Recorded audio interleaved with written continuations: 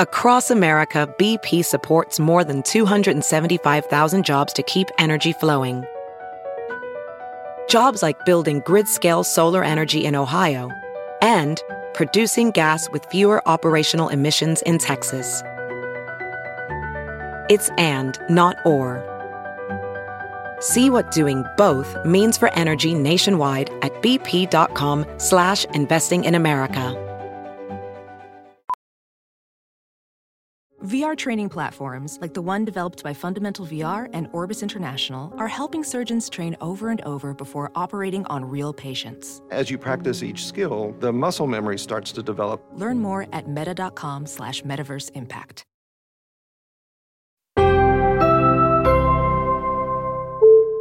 Hi there. Welcome to The Good Place, the podcast. Janet, what's a podcast? A podcast is a thing humans invented to procrastinate from doing important things, like actual work or spending time with their families. Neat. Enjoy this week's episode.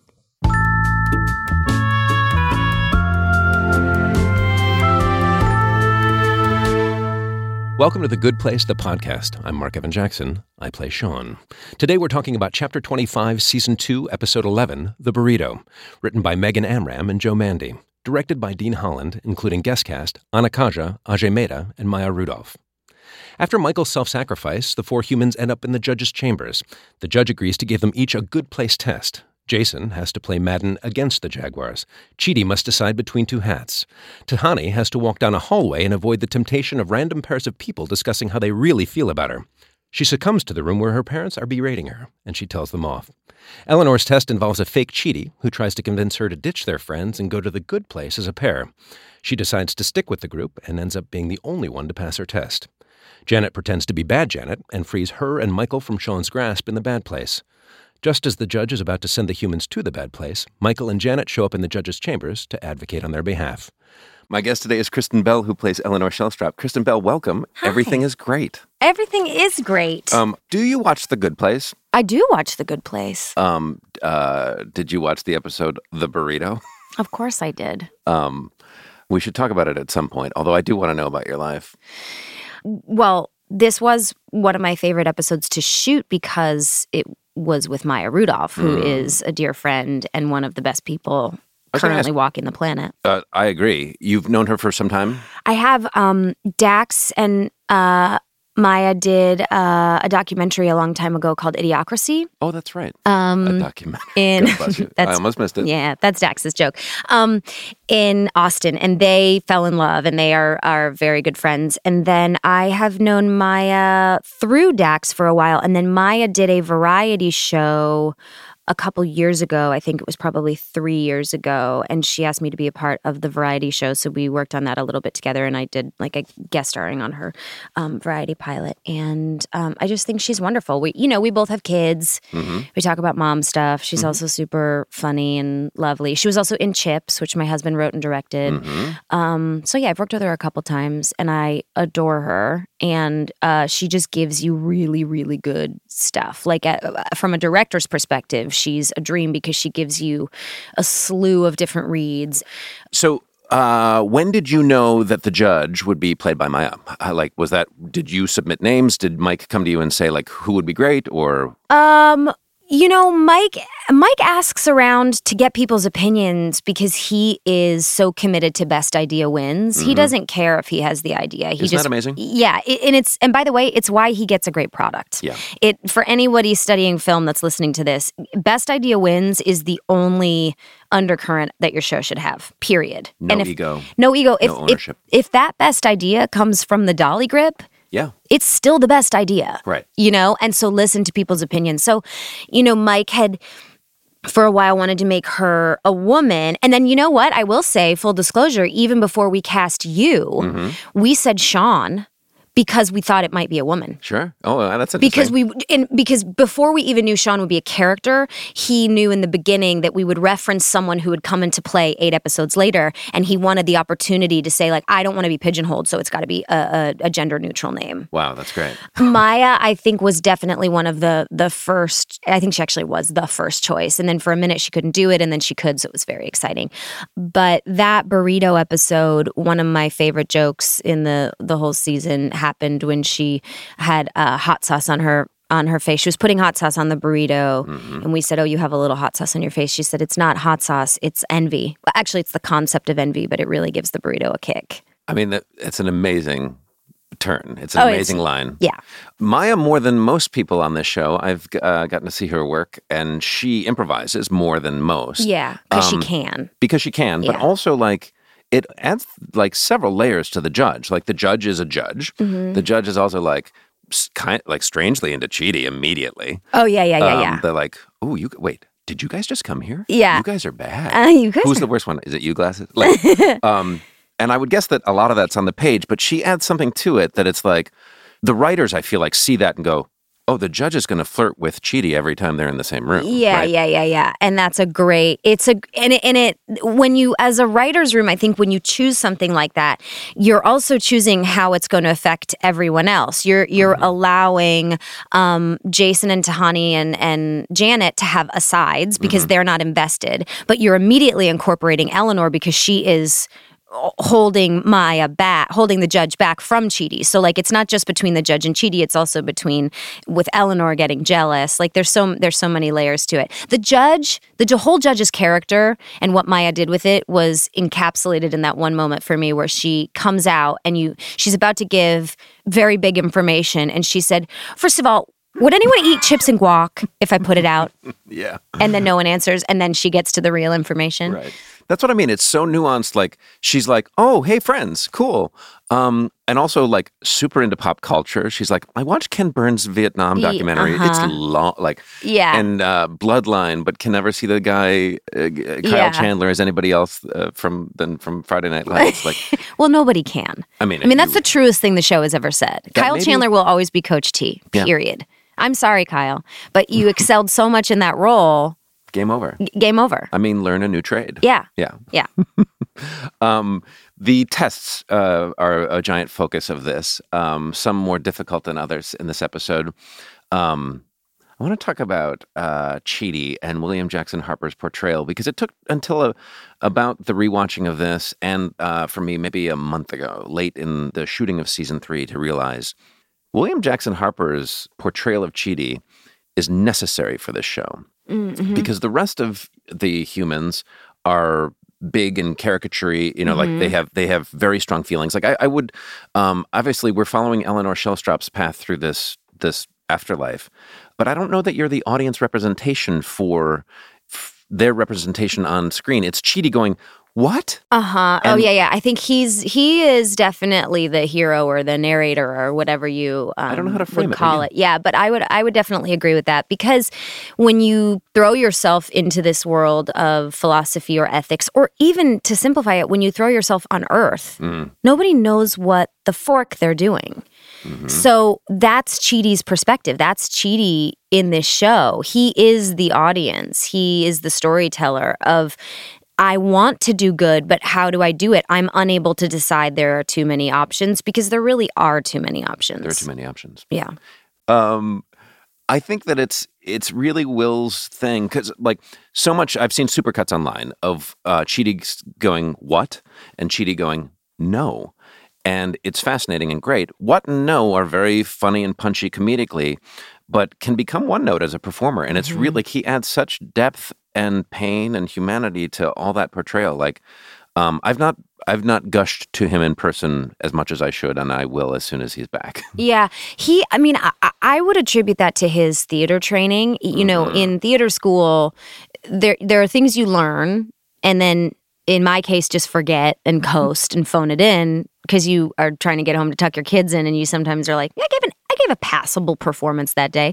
But in Will's case, he's so committed to his work in this beautiful way, that in this very humble way, that every single thing Chidi says, because some of it is very not specific, like no or what, he infuses it with so much specificity underneath. He chooses exactly what he's talking about in that moment. He doesn't just say no. Right. He knows. It's like, as an actor, you have to be super, super specific as to what you're talking about. And he does that. He does it in a moment in your test, your joint test, Chidi and Eleanor's test, where you're told by the judge that you can relax. You've made it. You're, the other two are still doing their tests, but you two have made it, and you're just waiting for those outcomes. And you celebrate, and Eleanor says, holy cow, we made it. I mean, it worked. Studying ethics worked. Whoever said ethics is stupid? And Chidi says, you did a lot recently. This morning you said it, and it's that sort of, those lines could be throwaways, but he puts so much, Chidi's still hurt that you did this morning. Yeah. And as it turns out, that's not even real Chidi that we're talking about. I know. He's so good. He's so good. Yeah, and working alongside him. I mean, I don't know if have you had any scenes where it's just you and him? I don't think so, no. Oh, it's a dream. Oh, I can't imagine. Because there's nothing fake about it. Mm-hmm. Because every single syllable, he knows what he's talking about. And that's really what you dream about. Because you could easily write down words and then say them out loud. And the tones, the sounds will come out of your mouth. But there's this weird, I don't even know how to describe it, but you have to put all this meaning into each of those sounds in order for it to affect someone else emotionally. And he just does all that work. He does all that work, and it's not robotic. Like the pauses he takes, the breaths he takes, the where he darts his eyes to find the next thought kind of thing. I don't know. I think he's really good at it. And I will say, and you know this because you've been in numerous table reads with him, as funny as he is on the show is incomparable to how funny he is in the table reads. That's true. Because he takes bigger swings in the table reads. You're right. He also knows, a lot of our executives here are women, and they love him. Like, they are just riveted. And even the men, too. Everyone's riveted. Like, the upper echelon of NBC that says we can make this show come to the table reads to see William Jackson Harper's performance. For sure. Because it's so incredibly unique. Yeah. And he takes such big swings in the table reads. And sometimes he screams. Do you know, like sometimes he'll scream some of his lines. Yeah. And you're like, what are you doing? But it is so funny. It's amazing. You can't really, it's hard to explain him. Every listener to The Good Place, the podcast, should come to the table reads. Yeah. I mean, I think that's Mike would feel okay about that, I feel like. I'm sure the network and studio would be just great. Tahani's test is that she has to walk down a hall and open a door and not open any other doors. Behind those doors are people that will be talking about their honest feelings about her. She suffers through that. Jason's test is to play a football video game against his favorite team. Chidi's test is simply to pick a hat, and there are 0 stakes, but of course he's so tortured. But your test, what you are told is a dual test, is deciding whether or not to go to the good place that you and Chidi have earned, Eleanor and Chidi have earned, knowing that Jason and Tahani have failed and that they have not, they're not going to go through. And that we will have to leave them behind. You have to leave them behind. When we had committed to staying as a group. Right. You got here together. You're going to leave together one way or the other. Full episodes of The Good Place are available on NBC.com and the NBC app. Let's listen to a clip.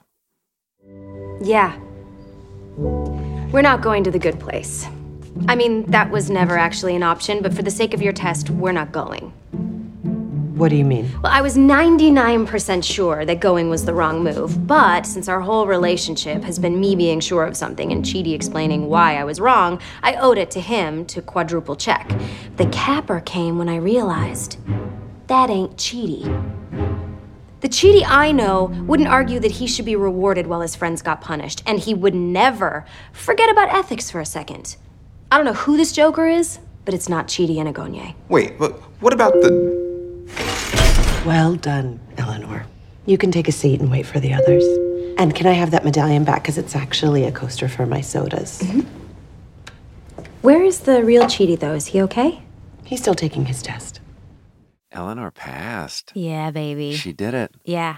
Took her a while. Took her 2 seasons. Well, yes, but I mean, she's the great realizer. And your performance, you are, they say acting is reacting. Like, you are a stunning realizer of things. From the Holy Mother Forking Shirt Balls in episode 113, and then the reboots in Dance Dance Resolution, all the 800 reboots. When we see you go, hang on a second, this is, like, it's lovely. I think one thing that I am probably better at is big. Okay. I go big. I don't know. I can go big. Oh, you can? Well, and because those reactions tend to be very big. For me, the hardest thing to do is not do anything.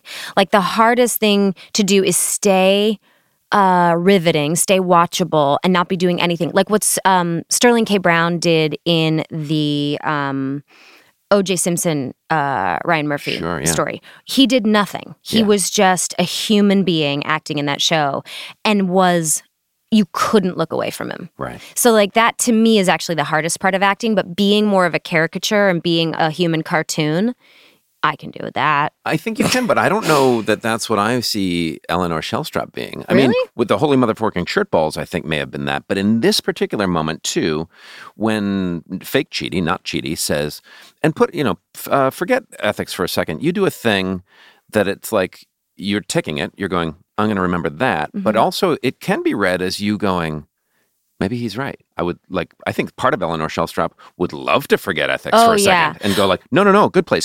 Well, playing around, one of my favorite things about acting is playing around with the duality of reactions to make it seem both. Because that, not because it's what's most real for me as an actor, because I find like as an actor, you have to weigh what's real to you. Did you feel it? But then you can't get 100 takes just because you didn't feel it. If the director says, we got it, the audience will know what is happening in this scene. We don't need to do 10 more takes so that you can quote unquote feel it. Like that I think is a way actors get in their own way. Mm-hmm. But having the duality of a reaction that could mean two different things keeps the audience on its toes, and that's exactly what you want to do. That's why a show is watchable, because you want the audience to say, I need to see the next scene because I need to know what happens next. Closure, yeah. That's really lovely. Eleanor has a great, I guess, exhibition of progress in this episode, because not only are you the only one that passes this test, moments later, when the rest are gathered and they've all failed, and the judge goes, you failed, you failed, you failed. In fact, Eleanor and you go, also failed. Like you take the bullet twice. Mm-hmm. You don't want your friends to know that you passed and absent them could have gone on. Like Eleanor Shellstrop has grown. I think Eleanor Shellstrop is really good at working a program. Like when you have a problem, let's say it, like to compare it to sobriety or something like that, you are going to have that problem forever. You are always going to want to drink. Mm-hmm. Always. Every single day of your life. But if you apply working a program and you say, I'm only going to not drink today, I'm only going to try today. I don't have to think about 15 years from now. Right. I'm just going to try today, whether you're working with grief or some sort of obsession or some sort of addiction. And in Eleanor's case, the addiction is to being selfish, is to choosing herself. Right. You just have to apply working a program. And Eleanor's program that she's decided to commit to is just to try. So sometimes she loses, but sometimes she wins because she wants very much to say, Chidi and I, let's just go. But she doesn't, because she's very good at remembering her program of all I have to do is try and assess this situation as if I were a better person. Mm-hmm. What would that person do? That's very interesting. Yeah, she's, I think addiction is probably not a bad correlate to who she is as a person. Yeah. Ego can be addictive. Oh, yeah. In a fun moment that I missed until rewatching it, it just didn't land, was you arrive in your bad place outfits, your costumes, your disguises from, your sort of 1950s, 60s outfits. And when the judge realizes that that's not who you are, she's like, you can all relax. And she snaps her fingers and puts everybody into like where they'd be comfortable. Mm-hmm. Tahani's in a St. Crispin's Day, whatever, and you're all back to normal. Is this, and you're sort of in New Mexico gear. New authentic Eleanor Shellstrop. It's my favorite Eleanor Shellstrop look. Everything's a little bit too tight. There's like one too many pieces of jewelry. Uh-huh. It's a very, Eleanor, sometimes can look like she got dressed at the airport. Like those airport shops where everything is way too colorful and there's like no sort of visual in the window. It's just like a Jackson Pollock painting of nonsense. Oh, no. And Eleanor, she loves mini skirts, loves like colored denim, which colored denim can be very cute. But Eleanor, I love Eleanor's New Mexico looks. I think that may be the first time that we've seen Eleanor in the afterlife dressed the way she'd like to be. Right? Absolutely. Yeah. Because in fact, that was a very big topic when we started this show, because looking at who Eleanor was, I wanted her to dress a little trashier than the clothes that I was given, that Kirsten Mann was giving me. And I said, why can't we dress a little trashier? And she said, well, Mike and I talked about it. Because you are supposed to be undercover, you are given the good Eleanor Shellstrop's wardrobe. Right. So you are supposed to feel a little bit uncomfortable and wear these like University of Michigan sweatshirts when like Eleanor Shellstrop from New Mexico would not be caught dead in a college sweatshirt. Right. Like that is not, I mean, that's not a notch in her belt. It would be ASU or something. It would be, yeah. Yeah, I mean, it was ridiculous. She'd be caught in a spring break sweatshirt, but not a college sweatshirt. Like she didn't care about that. But there's been a couple times when we flash back where we're allowed to be regular Eleanor. And yeah, it's a lot of like mini skirts and wedges and things that just make her feel sexy in her own way. And this was the first time she was ever in the afterlife dressed as New Mexico, Arizona Eleanor. Yeah. Is she from New Mexico or Arizona? Arizona. Why do I keep saying New Mexico? That's a state? Yeah. For sure. Yeah. Not a city. Oh, no. Oh, no. Kristen Bell, did you know that I did some of my own stunts in this episode? Darcy grabs me by the throat and I get elevated and she throws me against the wall. Next to your stack of New Yorkers. Next to my stack of New Yorkers. And side note, also one of the best jokes on the show ever, because it's pretty good. Because everyone who gets the New Yorker magazine stops reading it after week 6, and it just has a stack of New Yorkers and feels so guilty as an intellectual about throwing them away. You can't throw them away. You can't recycle them. But also, you will never crack that. No. That magazine. No, again. no. You'll put it in your bag when you have an airplane trip, and you won't read it. You'll put it in the bathroom when Grandma's coming. I mean, that's what you'll do. But yeah, Mike. I said to him when it came up, he's like, don't worry, we'll stunt double you. And I was like, oh, no. I'm a gifted natural athlete. I can do this. And I've never let him forget it. So I did the first part where Darcy throws me against the wall, and we did it several times. Initially, they were being too kind, which sometimes they are to actors. Like, they didn't pull me hard enough. And I was like, you really gotta do it. And then the second bit is that Sean's down on the ground and wakes up. And Janet comes in and punts him kicks him into the wall. And they were like, let's let your stunt double try that the first time. And we did it. And immediately it looked so violent that I was like, I think we got it. I think moving on. Right. It was Dean directing. And it was, I was like, I have no business even attempting that. Yeah. The stunt people are trained in something that we are not. We always feel like we can do it. Like, I can stand on that ledge. I can look like I'm being pushed, and it's sort of incomparable. They really are their training is so necessary to make the physical visuals look like they need to look. Both in actually doing things, falling, jumping, kicking, all that stuff, but also in the performance of it, they can make it look more painful than it was even to them, kind of thing. Oh, absolutely. Yeah. And really that is something that they study. Like, it's not something to be taken for granted. Because I've felt the same thing, like, oh, I can do these stunts. And I sometimes will try. And then, the stunt double is just, they're much more talented at making it look violent. Mm-hmm. And now a word from our sponsors. Western Hemisphere Brunch Banter, a weekly email blast featuring tons of great topics to discuss over brunch in North America. From the latest New Yorker highlights to Jonathan from Queer Eye's Manuka Honey Mass, we've got you covered. Never again will you not know what happened in Season 2 of The Crown or what oat milk is. Subscribe now.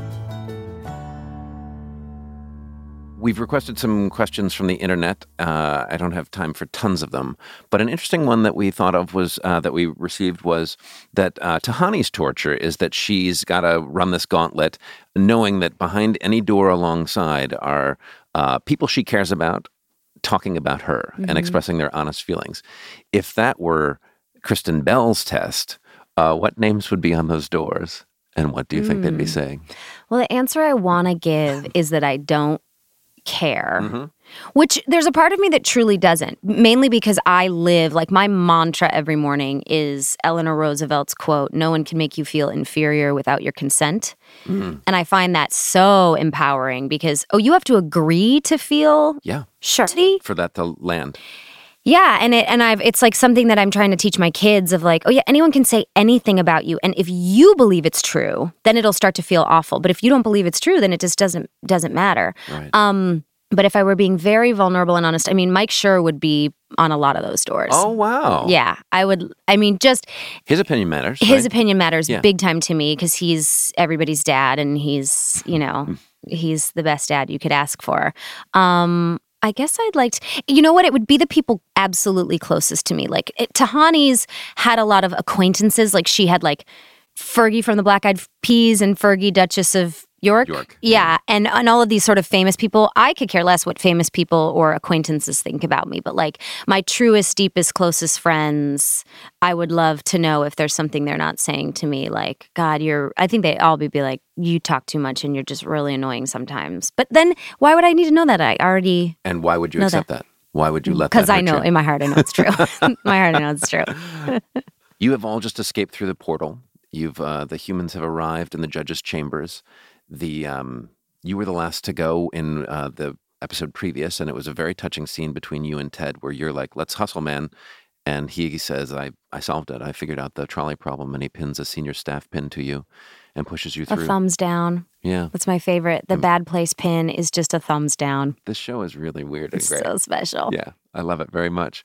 You guys arrive, and you've been, like, all the information you have, you arrive and have to share with the others. Where's Michael? He didn't make it. Like, he pushed me through. Mm-hmm. Last thing I saw was Sean grabbing him. Jason's an idiot and says, was it a good grab? Was it a nice grab or a bad grab? And you're like, bad grab, dude. And you're in the judge's chambers. There's a desk, there's a plate, and there's a burrito.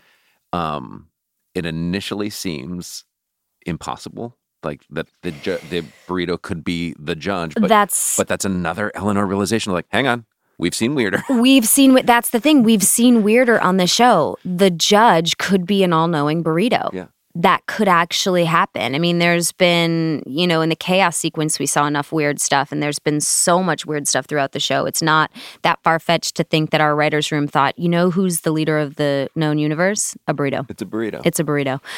It's also a fairly large burrito. Oh, yeah, it's a big old burrito. It's like a two-hander. Yeah, it's a breakfast burrito. It's what we get on set. They give you gigantic burritos. That part's true.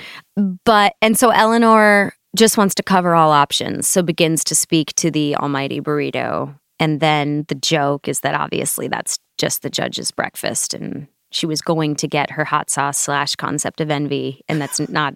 And it is, the world is much more real than we thought. That's a great joke. It's such a perfect reveal of Maya Rudolph as the judge too, because there's a shot that's you pleading and Tahani's over your shoulder doing some sort of false reverence to Mexican food, and then they widen out and you see Maya dart between all of you, and it's basically the Muppet Show. Like it's such a puppet reveal of like, what are you guys looking at? And then you scatter into a diamond and she's revealed, and it's the best thing in the world. It's a really satisfying way to go like, oh, game on. Maya Rudolph's now on The Good Place. Like, that's about to be fun. Yeah, it's a great way to grab your attention so that you don't know someone big is about to be revealed. Mm-hmm. Give all the attention to this crazy plot line we think just began, which is that the burrito is the judge of the universe. Mm-hmm. And then show you how silly you were to have believed that. And then, psych, it's the amazing and all-powerful Maya Rudolph. I want to say one thing about Maya Rudolph, too, and that is that she's not afraid to, like, eat and talk. Like, a lot of her scenes are her with legit food in her mouth, talking, and it's another layer of that character. It's another layer of the character, but also of Maya's boldness. She's willing to be sort of ugly and yes, she knows what's funny because she knows that's funny, and like her ultimate end game is to be funny, and she just knows how to do it so well that she has no vanity about it. So she will put a gigantic piece of that burrito in her mouth and then talk the rest of the scene. Take after take after take. It's kind of amazing. Yeah.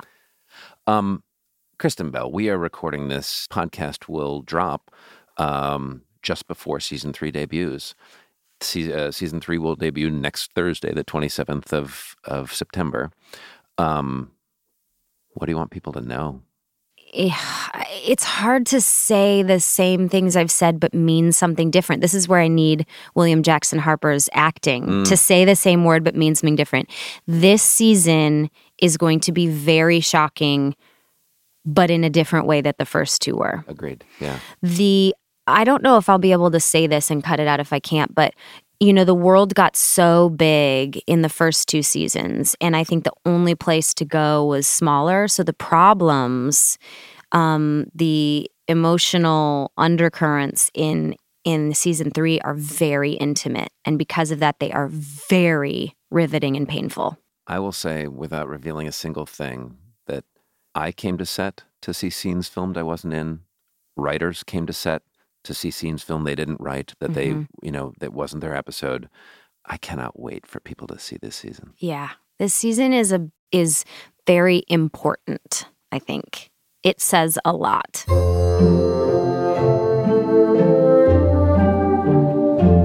Kristen Bell, what's good? I have 2 things I'm thinking of that are good today. Baby breath in the morning, because I just got it. When your kids wake up and they breathe too close to your face, it's so wonderful. And somehow they just smell like they've been eating crab cakes all night. but you just love it. It's the same way you love their vinegar feet when they come out of plastic shoes, because all kids wear plastic shoes now, I guess. Baby breath and paying attention. Oh. Glennon Doyle, who is one of my true norths in life, she's a writer and a sort of like, I guess, everyone's therapist, kind of. She says, people ask me why I cry so often, and I tell them it's the same reason I laugh so often, because I'm paying attention. Oh, wow. And I thought that was so profound. And she sometimes struggles with the idea of God, and sometimes is very faithful and other times not at all. And she lately has been referring to praying attention, where her reverence for something larger is simply paying attention. That means paying attention to yourself, paying attention to other people, paying attention to situations, but just not being mindless, being very mindful and looking to those around you and the situations and exploring how you can make them better. Just paying attention. Kristen Bell, thank you so much for being with us. Thanks for having me. This has been The Good Place, the podcast. I'm Mark Evan Jackson. Go do something good. Can I add one thing to your end? My therapist once said to me, do something good today and don't get caught. Oh. And I thought that was a pretty intense way to put it. I'm Mark Evan Jackson. Go do something good today and don't get caught.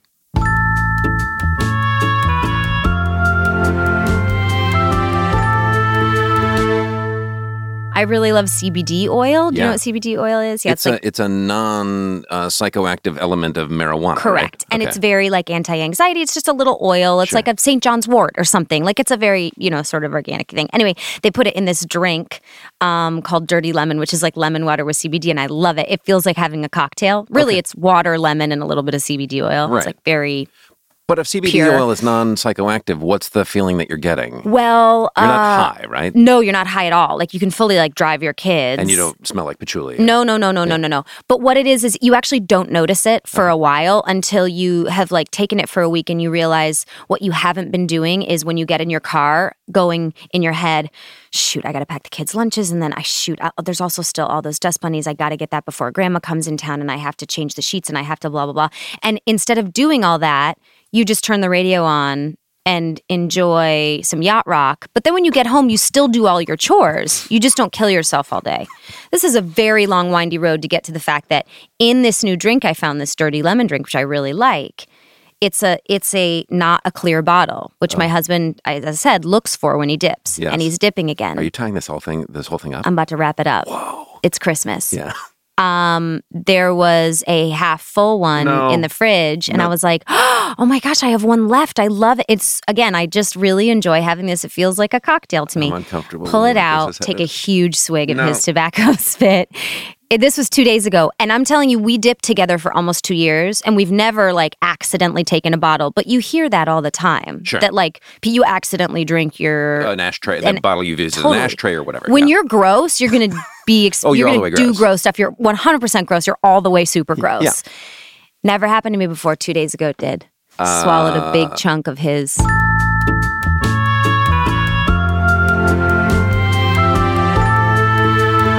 This has been The Good Place, the podcast. And now, to deliver our credit sequence is Bad Janet. Take it away, Bad Janet. Whatever. If you enjoyed this podcast, which how is that even possible? Please subscribe. It's available on all major podcasting platforms or wherever you get your podcasts. I don't even know. Or if you don't want to subscribe, you can also just listen to your mom's butt, you fat dink. You burnt. Why don't I handle the credits?